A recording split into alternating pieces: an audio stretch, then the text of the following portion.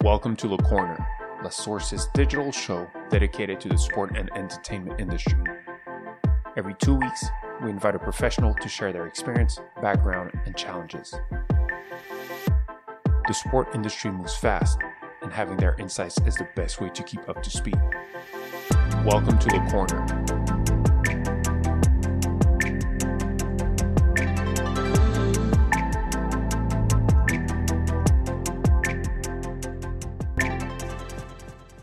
Hello, everyone. Very nice to have you for this third episode of Le Corner International. Today, we're very happy to welcome Franck Chocard from EBU Eurovision. Hello, Franck. Hello, guys. Thanks a lot for having me. Well, very glad to be able to welcome you here for this conversation, and I think it will be a very good episode for our followers to understand a little bit the activities of Eurovision/EBU. Today, we also have JB with us. Hi, JB. Hi, guys. So to deep dive directly into it, Franck, can you give us a little bit of background on who you are, your activities at Eurovision, and your background a little bit? Yeah, for sure. So it's always good, starting giving a bit of context. And I've been around and within the EBU for more than 20 years now. I started my career more on the news side. As I will explain later, the EBU has a wide variety of activities. And more than 10 years ago, I had the opportunity and chance to move further within the EBU on the sport side when EBU decided to create its own internal subsidiary body to deliver production services. So I was asked back in that time, let's say just around 2008, 2009, to kick off and start what was called Eurovision Production Services. So really the host broadcasting body of the EBU to complement and supplement what public service media, our members, we are not able to deliver anymore for producing big sporting events. So that was really within a kind of, let's say, startup spirit as we were starting from scratch. And we had the chance to deliver various type of production services on our big events that we acquired because it was a need from the market to supplement this kind of host broadcasting facilities. And over the years, I would say, without big surprise, especially for you guys, I was evolving from purely broadcast production side to engaging more and more around content and digital publication and to have a wider scope from producing the event, ensuring efficient broadcast production, but at the same time adapting the full value chain to be able to fulfill all potential publications for our broadcasters, but also our stakeholders. Then having had multiple jobs within the organization. Do you have a technical background to do all that, or at first? Or? Originally speaking, I indeed came more from the technical side. So I studied engineering and various, let's say, IT levels. Mm-hmm. But then because I had the chance of discovering a broadcast world when I was studying, I was working for a local TV station nearby Geneva, actually, in France. And I started on the broadcast side and then moved on more to the content. And then this, I would say, balance between my former technical background and my appealing to content, I think helped me, to achieve this kind of development. Nice. And so you were giving the scope. That's interesting for your background because people now know that they cannot get to you technically. You have the proper background to understand what's going on. And so as you were saying, you put together Eurovision Broadcasting Services.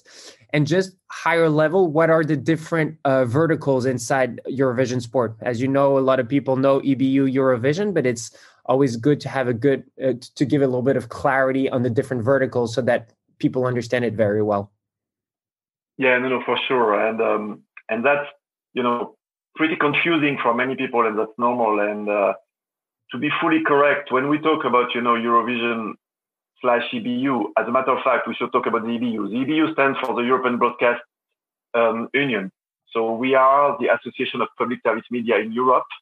We represent 115 member organizations around 56 countries, which are all public service media, and have more than 60 years ago created this unique alliance to basically help and support public service media within the society.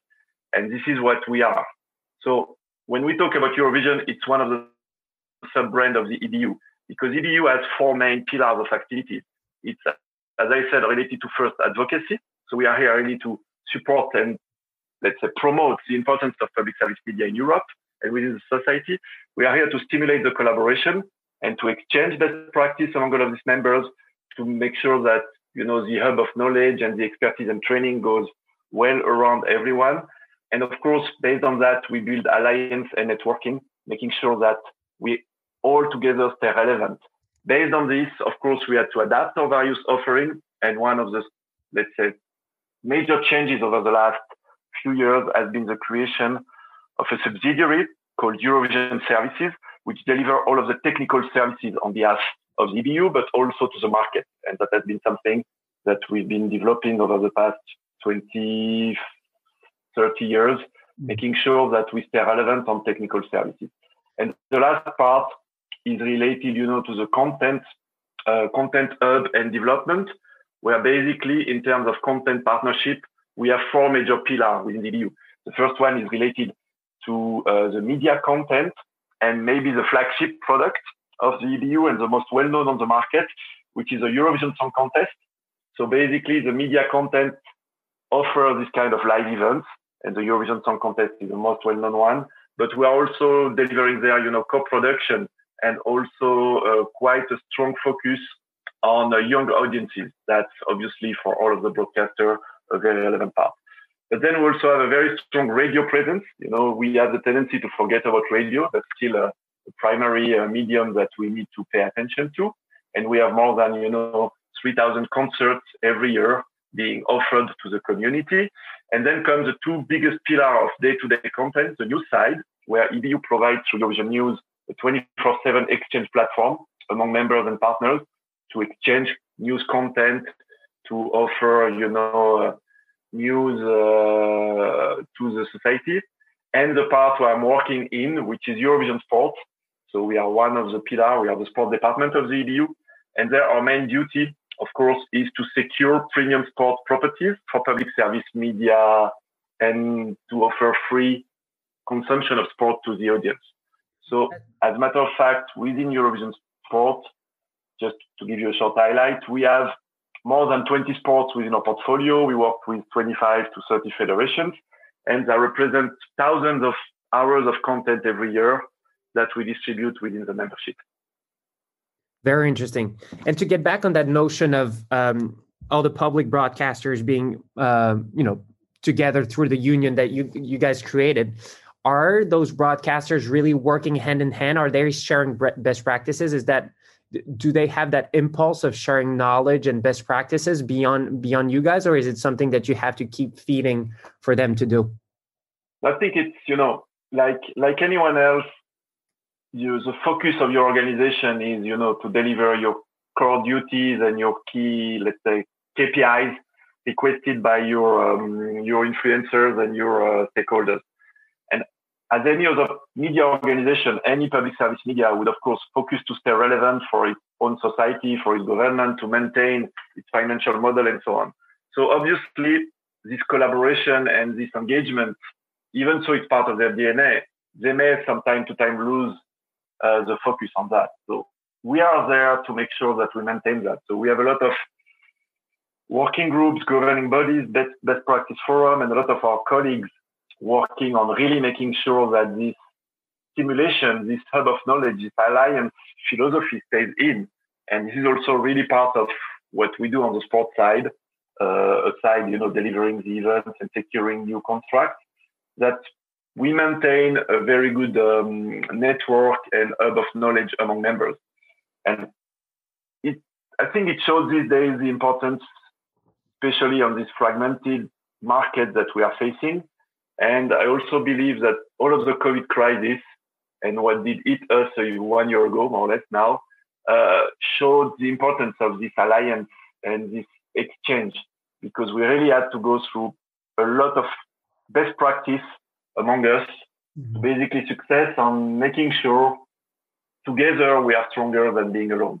and that's really important for us. In concrete terms, you were kind of identifying in some of your members, so in different markets, best practices, or like going back to the product. So some solutions that after you could push forward, some kind of monitoring centralized by you guys that after you can push to the other members when it works in one specific market, or how does it work in concrete terms?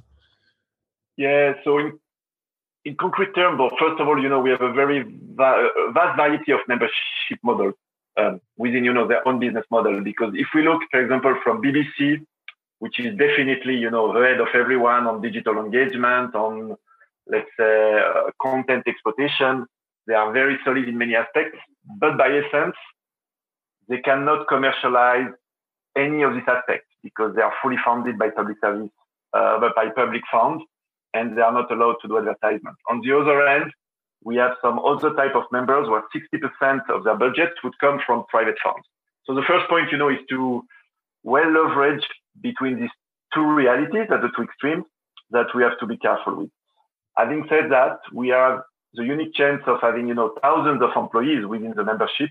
And indeed, as you said, they are developing this kind of very efficient solutions, platforms, engagement, best practice, be it in format, be it in content, be it in any kind of reach and engagement that we can learn from, try to productize, if I can use such a term, and try to adapt it to the full membership. I think, historically speaking, because it's always good to look at the past and to see how we've succeeded in building an innovative approach within our membership and building on the strengths of the union. If we look back when we had the Olympic rights, which still, last time was in 2012 in London, but back in the time, we were able, thanks to the membership, let's say, initiatives, but also the unique collaboration, to create a digital ecosystem where we're offering to the European Audience Society the publication of 100% of the game's coverage on a website, together with the editorial enrichment from each and every member. So that means, as an example, for a French expat living in Germany, or Italy, or UK, he would have been able back in the time to consume France Television coverage back in his country because the platform was offering that. And that was typically one of these best practice initiatives, idea of saying, look, we are a union, we share content, we share knowledge, we know our values society, and we want to reach them. And we were able to build this kind of common exploitation scheme that was able to be used by all and generating even potential, profit, money, and engagement. So I think this is what we always try now to manage. It's making sure that best practice from one member can be used by others while adapting to their market reality. That's very interesting because, yes, they can share best practices, and there's also a role of Eurovision to impulse some innovation and try out certain things in different territories that can now then be scaled throughout Europe with the different members of EBU. So that's a very interesting thing, and I think that is pretty clear as far as the first key pillar is really innovate and create innovation dynamic within the public broadcasters and share best practices, whether the impulse comes from a broadcaster itself, BBC. We also see that France and RTBF put together an acceleration program, or whether it comes directly from Eurovision. But on the side, you're also involved in the productions, as you said, of big events in different ways, such as with the Olympics. So there's a very agency model, but you also approach certain events with in a more strategic way, where the EBU can provide full support, a little bit like you did around the European Championships in 2018 in Glasgow and Berlin. Can you tell us a bit more about that strategic aspect of what Eurovision does there? Yeah, for sure. Thanks for asking. Just to clarify, I think one key point, because as you rightly pointed out, yes, we somehow, for some properties, act a bit like any other agency, meaning trying to secure on behalf of our members the international rights of some events. But having said that, where we are very much different from an agency is we are a broadcast community. We don't do so aiming at, generating profit or generating any kind of money. What we are here for is making sure that European society can consume sports within a free model. And to be fully honest, it's not 100% free because we all pay, a kind of fees to have public service media, it's part of our, let's say, society. And then what we are aiming at is, together with our partners, the content owner of the federation, is building the strongest possible community around their event. And that's exactly what it was all about back in 2018, but in fact, years before, where together with some partners, we were, analyzing a bit the global landscape of sport in Europe, especially in view of big multi-sport events such as the Olympics. And as I said, since 12, Summer Olympics have been away of the European time zone, and it is the case until now 24 in Paris. And we realized that, wow, we are missing within our time zone a big sporting event. At the same time, we didn't want to create something new. We just wanted to build on existing product. So the idea was, together with some partners, together with some European sports federations, was to aggregate their existing European championships on a one unique event. And just taking, the assumption at the beginning that, the overall and the whole will be greater than the sum of the parts.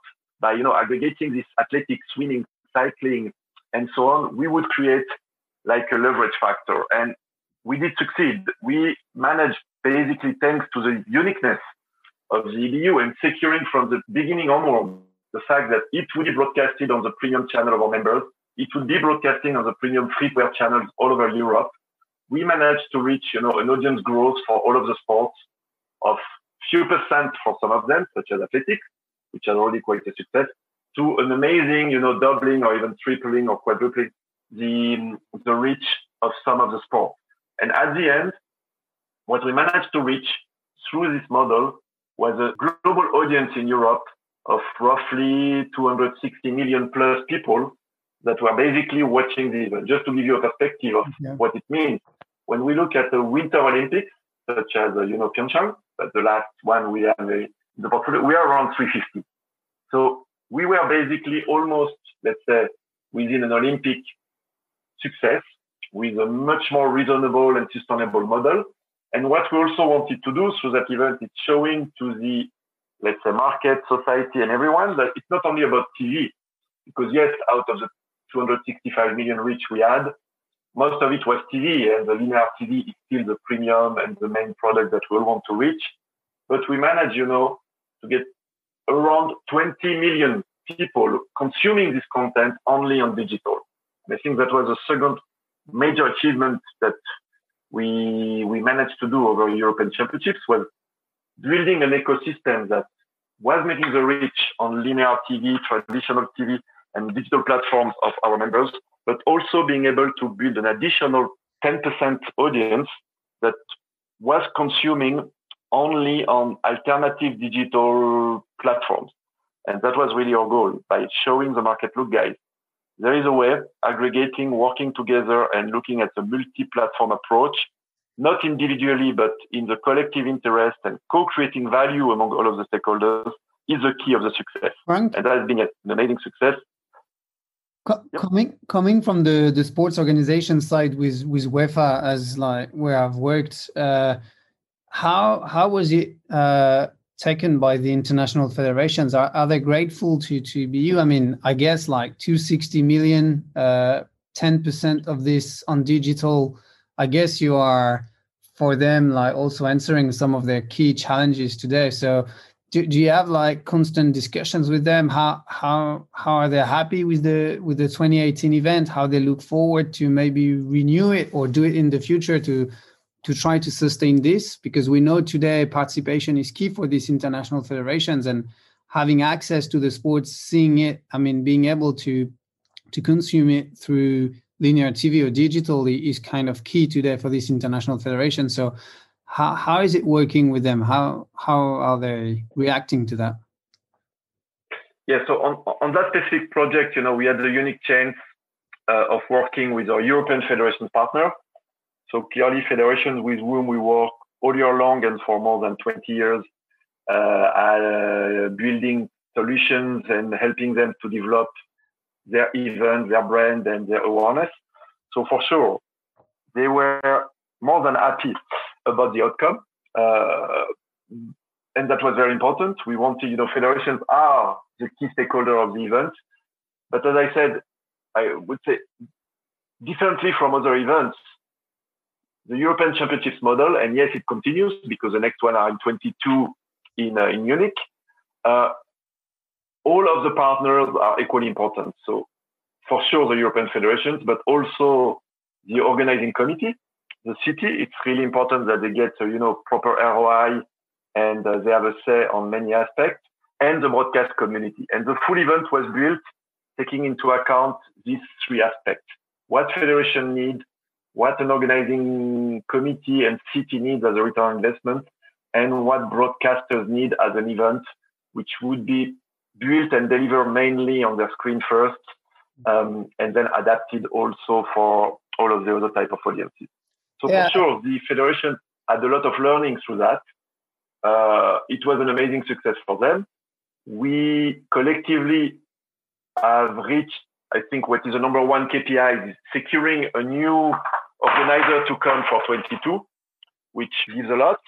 And Munich is investing a very large budget to succeed on the 22 events. And then the federation are looking at how to build on that, to reinvest the profit of such an event in the development of the sport in Europe, because that's their main ambition. Yeah, no, it's clear that it's a win-win. I mean, it needs to be a win-win for everyone to be able to do it again. So I was just thinking, like, if you had maybe like as a teaser to help us understand for 2022 what you could have done differently from 2018, where maybe local organizing committee, the European federations, and EBU was working together to try to improve maybe the reach or some other aspects of the events, because I think this is where it's key. It's like what we say is like innovation is a team sport. So once you have the local organizing committee with the federations, but also the partners like the broadcasters or the media, traditional or the new ones, the digital ones,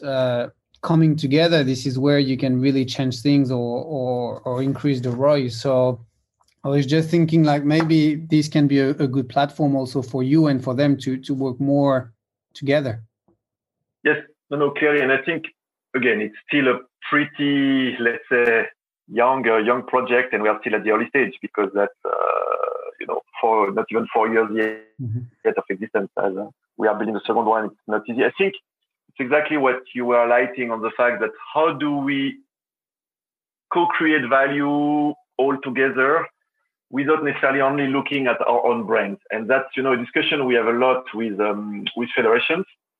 And some agree, some others challenging, and ultimately others are totally disagreeing about it.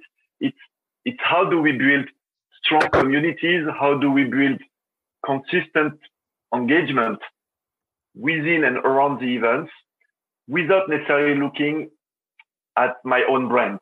So that means, as a federation, is it more important to promote your brand as such, or is it more important to promote your sport and use your brand around your events? As a broadcaster, is it important to, promote your brand and exposure irrespectively of what is happening? Or is it important to contribute when this is key for you, and then to agree the other to exploit in a way where it's a bit less relevant, meaning out of the life? So this is one of the, big balance we try to achieve nowadays, is convince everyone that, similar to what was the success of European Championships, the importance is not one of the actor and how one brand is being seen by the others, but is how can we build something greater all together just by looking one brand. I mean, none of us, unfortunately, will have, the same possibilities, financial resources than the NBA or than the UEFA that, pretty well about, and so on, to develop very strong programs while being such a strong brand as a product, the NBA League or the Champions League. That definitely fits very well your mission, right? Because especially in this period with COVID and the uncertainty around the Olympics, those smaller federations must be looking at this Munich event as another source of potential content exposition. Because, I mean, it's important to say that, for example, in France, I remember having the cover of L'Équipe, the biggest newspaper, be about gymnastics, which is, not something that happens very often. So for the promotion and the understanding of the value you're creating for the smaller federations, I think that's very key, and they must be looking at it as a breath of fresh air to see that there's other revenue that will be coming in beyond the Olympic cycles. Yeah, and again, take into account that we are talking about European federations, which do not get any direct benefits from the IOC, as they are not international. We had one international federation, which was a rowing one, so they get part of the IOC funding. But for all of the European federations, they need to create their own sustainable model. They cannot rely mostly on IOC subside or even on, what the international federation would give them. So for them, and as a consequence for us, it's important that we create a viable and sustainable ecosystem for the future. And what they showed around European Championships is they were ready to basically, let's say, not hide this, but at least diminish the visibility of their own brand behind the umbrella. And that was the success of it. That was saying, look, guys, we have one umbrella for 2 weeks, which is European Championships. That's the aggregation of the best of the sport in Europe, in gymnastics, athletics, swimming, cycling, and so on. And thanks to that, you will be successful. Now, what we need to transform is from one event every 4 years, having more recurrent events. We have that within some of the sports. We have strong European Championships, standalone ones, but we need to reinforce that.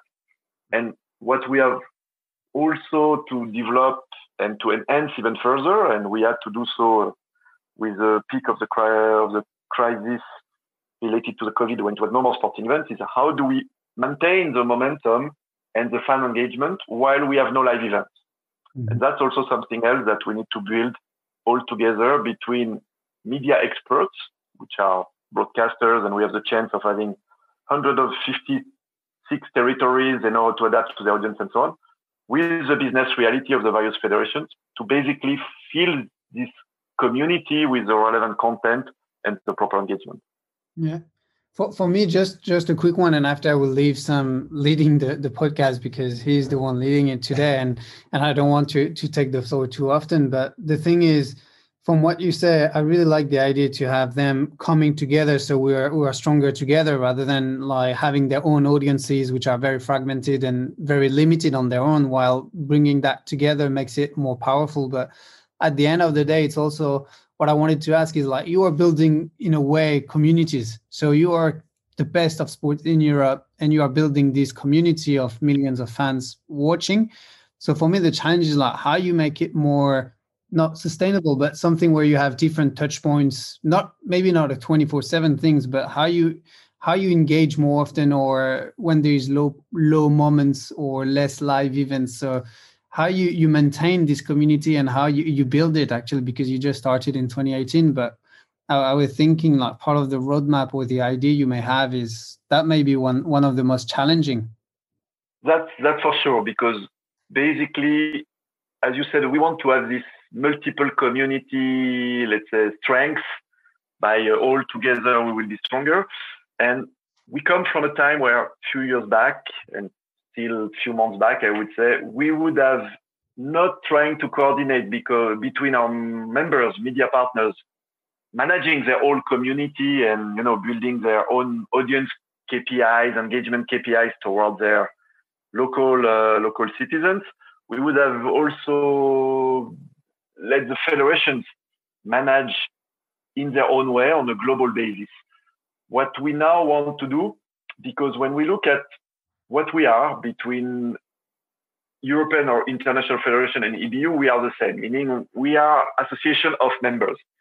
So what is our common strength is the fact that in all of the European countries, we have a very strong member possibility to package and engage content towards the national audiences. And somehow the International Federation have the same with their national federation. So now what we want to facilitate and to support is out of events or out of the big events we have, how can we work on a country per country basis to have a more bottom-up approach, meaning that facilitating the collaboration between our national member with the national federation of the sport by working together, by aggregating their possibilities, be it, editorial or commercial, and contributing to a common ecosystem. And then we can have this bottom-up approach coming back to the global view that we had in European Championships, are saying, look, irrespectively of the size of the event, we will address the need of the community. You love athletics, or you love aquatics, or you love gymnastics. You can go to this place and you will find the relevant content. You can engage with your athletes. You can have the news and so on. And you do not need now to research too much where to find it. So again, it's exactly what we did around the European Championships, is building a common ground, a common ecosystem, but now to be able to address each and every market by building strong partnerships. Yep, that's very interesting. And the scope of those projects seem huge.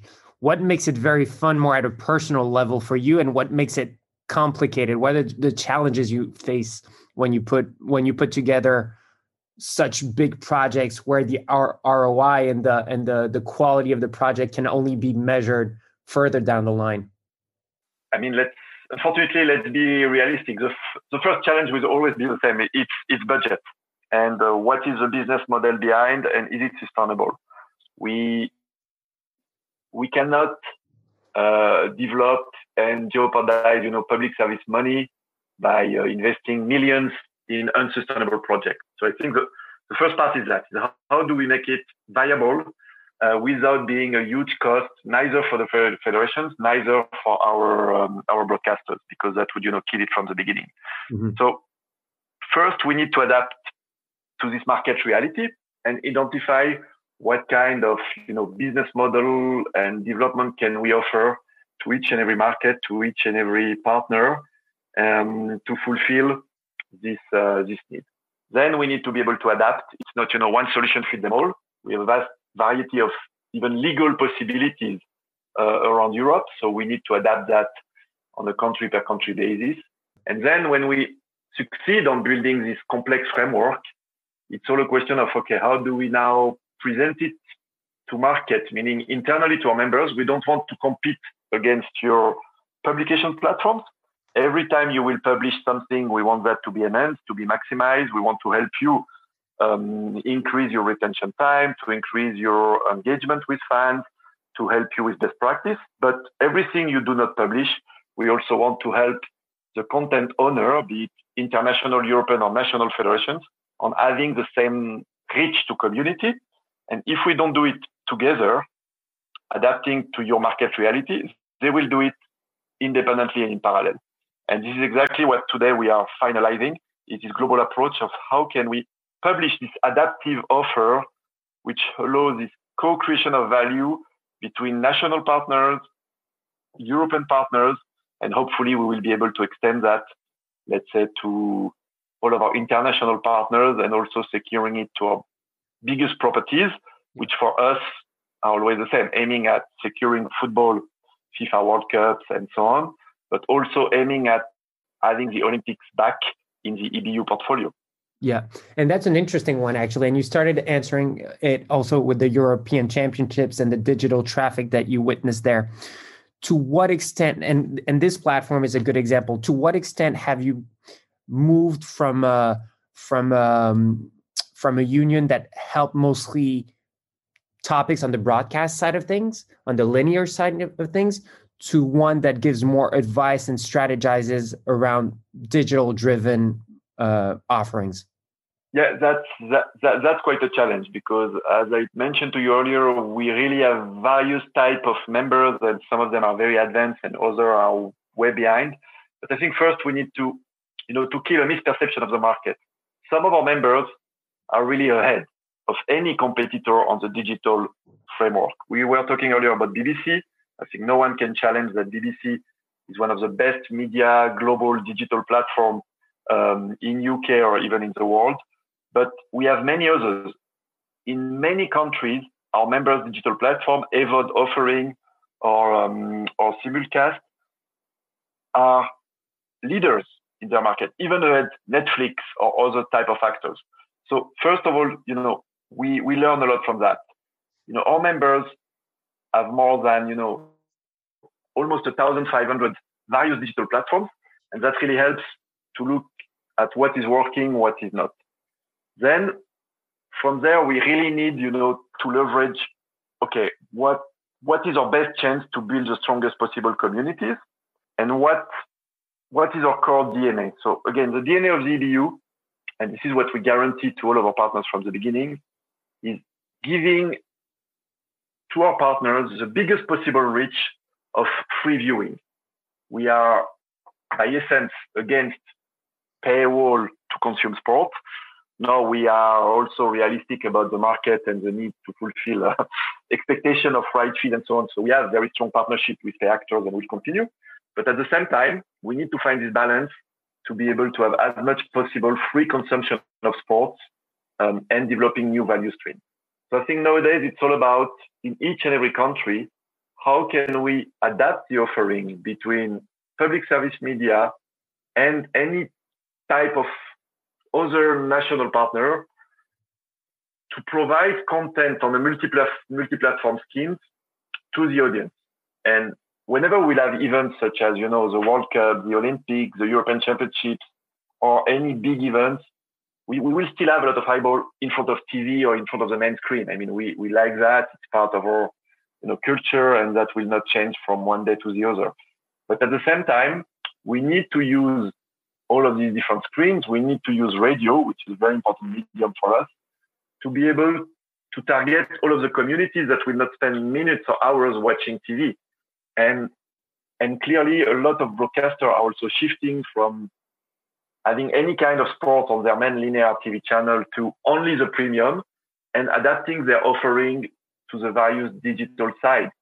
And of course, last but not least, we have what we call the easy solution to go with the GAFAs, with the funds, and to say, look, yes, they are offering fantastic, let's say, free of any cost solutions, but the value you can generate by giving all of your content to them is limited. You will have a reach, you will build a community, but then you will reach a limit quite quickly. While if we replicate that in a more coordinated way with the various actors and using them for what they are good at, meaning an amplification of promotion, we are convinced we can really build very strong digital ecosystem feeding all of the platforms from all of the stakeholders. Yeah. And that's an interesting one also, because obviously as EBU, you have very different stakeholders that are members of the EBU. To what extent do you have some common services that make sense, and how similar are their strategies? They must be very different, because we know that a BBC, an NRK, or France TV have very high digital audiences, but you're also there to serve smaller territories with a smaller digital audience. How can you help find a common ground for everyone? Yeah, I think our first, milestone, and this is what we've learned a lot of around the last month, is we need to build a minimum common ground. So we will never be able, to have the BBC model being, in terms of technology, being applied to much smaller countries where the financial reality will never be the same. But we need to be able, for each and every of our members, irrespectively of its size, to benefit of an innovative digital platform, allowing them to engage with their national audience. So one of the key programs we are about to launch now is how we can help the smaller ones, the one having less capacity, to have a common ground in terms of digital engagement with content and solutions.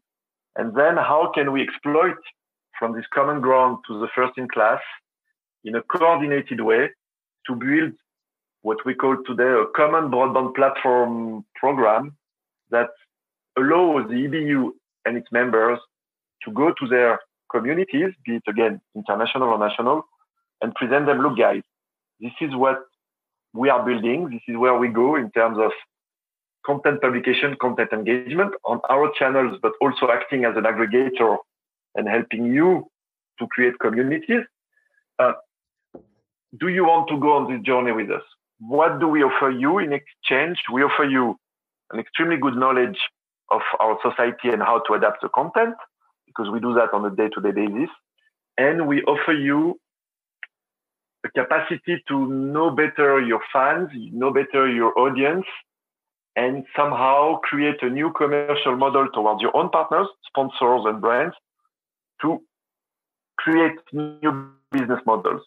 We really want now to have, let's call it hybrid public-private view, where, of course, we bring very high-end and market-proof right fees to secure the content on behalf of our membership, but we also build an exploitation scheme that allow additional revenues, which we don't mind giving the large proportion of to the partners, because this is what we believe will help all of us to grow and to generate new revenues through the digital ecosystem. On this new business model, I mean, that's part, I think you were saying the EBU's role to bring all these pieces together, but where does Eurovision Services stand, like your daughter company, within this whole frame and this kind of new business model that you were just touching upon now?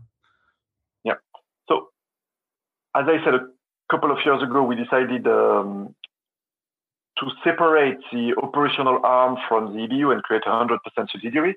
Yeah. And that was very important for us, because somehow what we want to replicate today is what built the success of the services of the EBU. So again, looking back in the time, one of the key technical elements that was needed more than 30 years ago by all of the EBU members was to facilitate content exchange between broadcasters. Mm-hmm. Back in the time, of course, it was linear TV broadcast.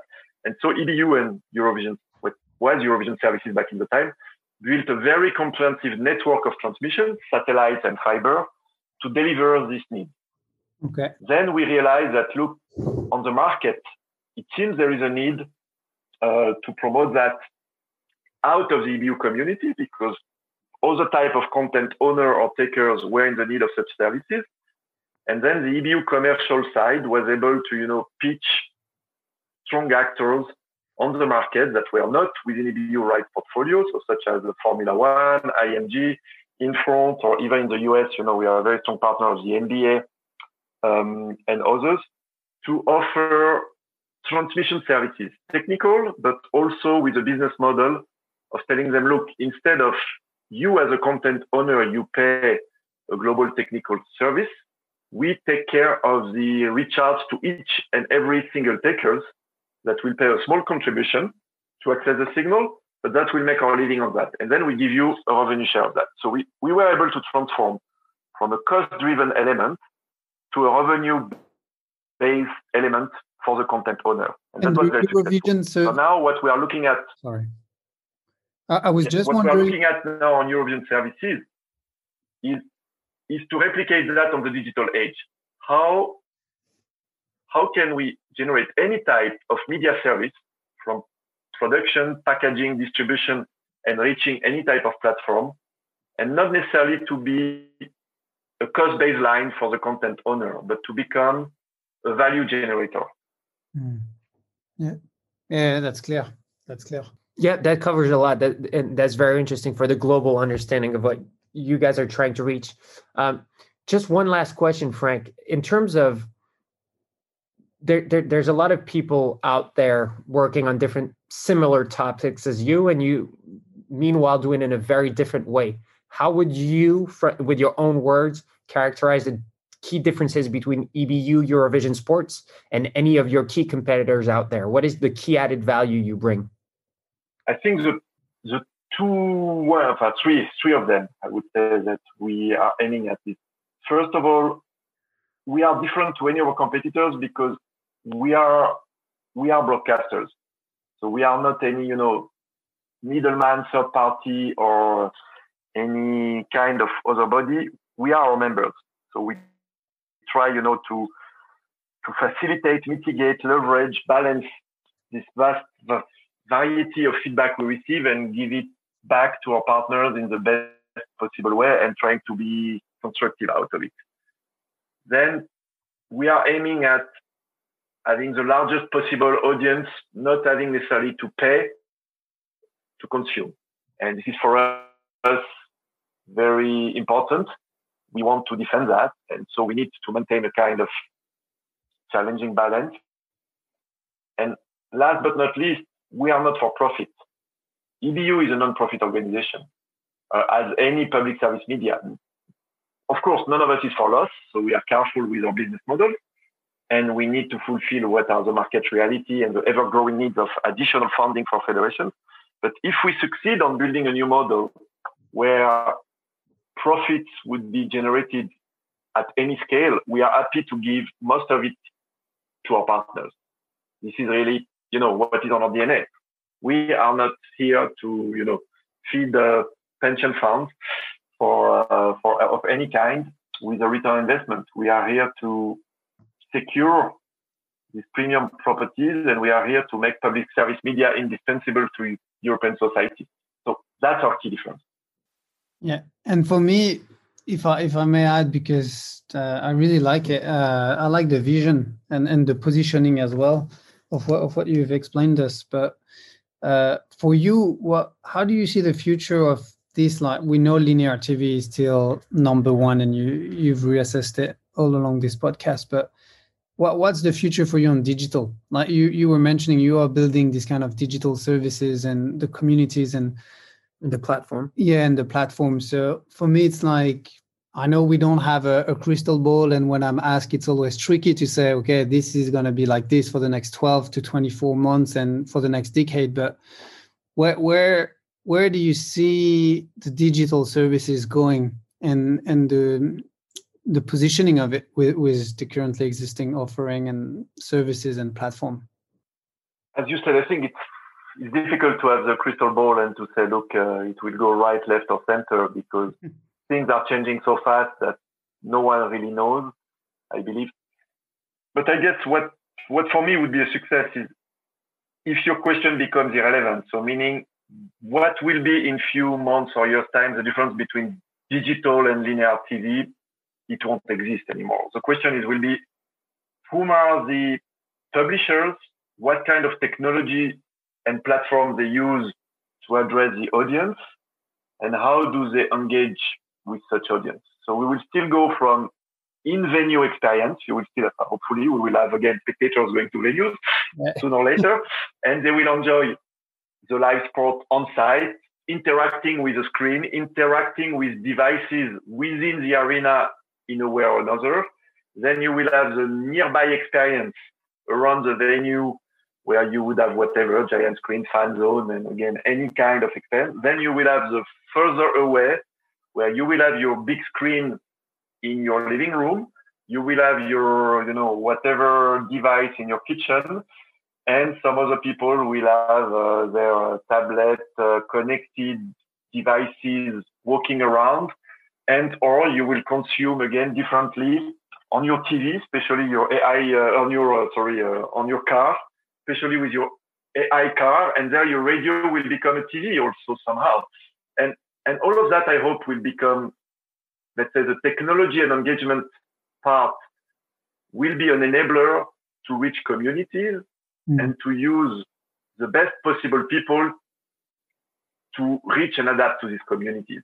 Yeah. So in Europe, where we are very different than US is, we are the same, more or less, market potential, possibilities, aggregated number of people and so on, even bigger. But we will always have this 50 more, languages, culture, and barrier, and we will need to adapt to that. And then from a traditional broadcaster to any other newcomer, we will have to adapt to the way all of these communities are consuming content, from older people still and or families that will still enjoy watching on the big screen, to other people that will be much more happy to engage with watch parties, watch together, any other type on small devices, to whomever that will be now, moving from a kitchen to living room to car and to the office, and want to have, let's say, a consistency journey by consuming what is relevant for him or herself. Yeah, you don't care about the vertical. This is what is the future of. You don't care about the vertical. Yeah. You blur the lines, and the content is accessible every day wherever you are on whatever devices. Exactly, and with and with whatever sustainability model. So because this is, I think, what is important nowadays is to make sure that we all remain sustainable and contribute to the sustainability, and understand that from the owner of the event, federations, to the organizers, investing a lot of money to make sure it happens, to whomever publish, to the athletes who are the best of the influencers and with whom we really want to work, on a much closer experience, that everyone can get access to what will grow its own value without impacting the others. And that's exactly what it's all about for the future. And hopefully, public service media will remain a central part of this ecosystem, because that's their duty, is to be publishers of content and to enrich it for their audience. But by being more flexible and allowing others to work in a coordinated way and within a public service media framework, I'm sure we can succeed on building much stronger platforms. Yeah, that's very interesting. And I think as we wrap up this very interesting exchange, one thing that we liked a lot and that prevails in everything you were mentioning is bringing the different communities together to make everyone stronger together than divide and cannibalize the different audiences out there. So that was very interesting. Before we finish up, Frank, anything you want to add on your end? No. Thanks a lot, guys, for giving me the opportunity to hopefully better explain what is the EBU and how we operate, and also hopefully better showing to your audiences and your community that public service media are evolving and are innovative and are really aiming at building value with all of the partners. Yeah, terrific. That was great, Frank, actually. And I think we should have you on the podcast another time, but to discuss maybe a specific innovation that you would have put forward, or some services that you can bring to federations and to the whole ecosystem, because I also learned a lot during the last 50 minutes. So that would be amazing, actually, to have also like some kind of real use cases that you're putting forward everywhere in Europe.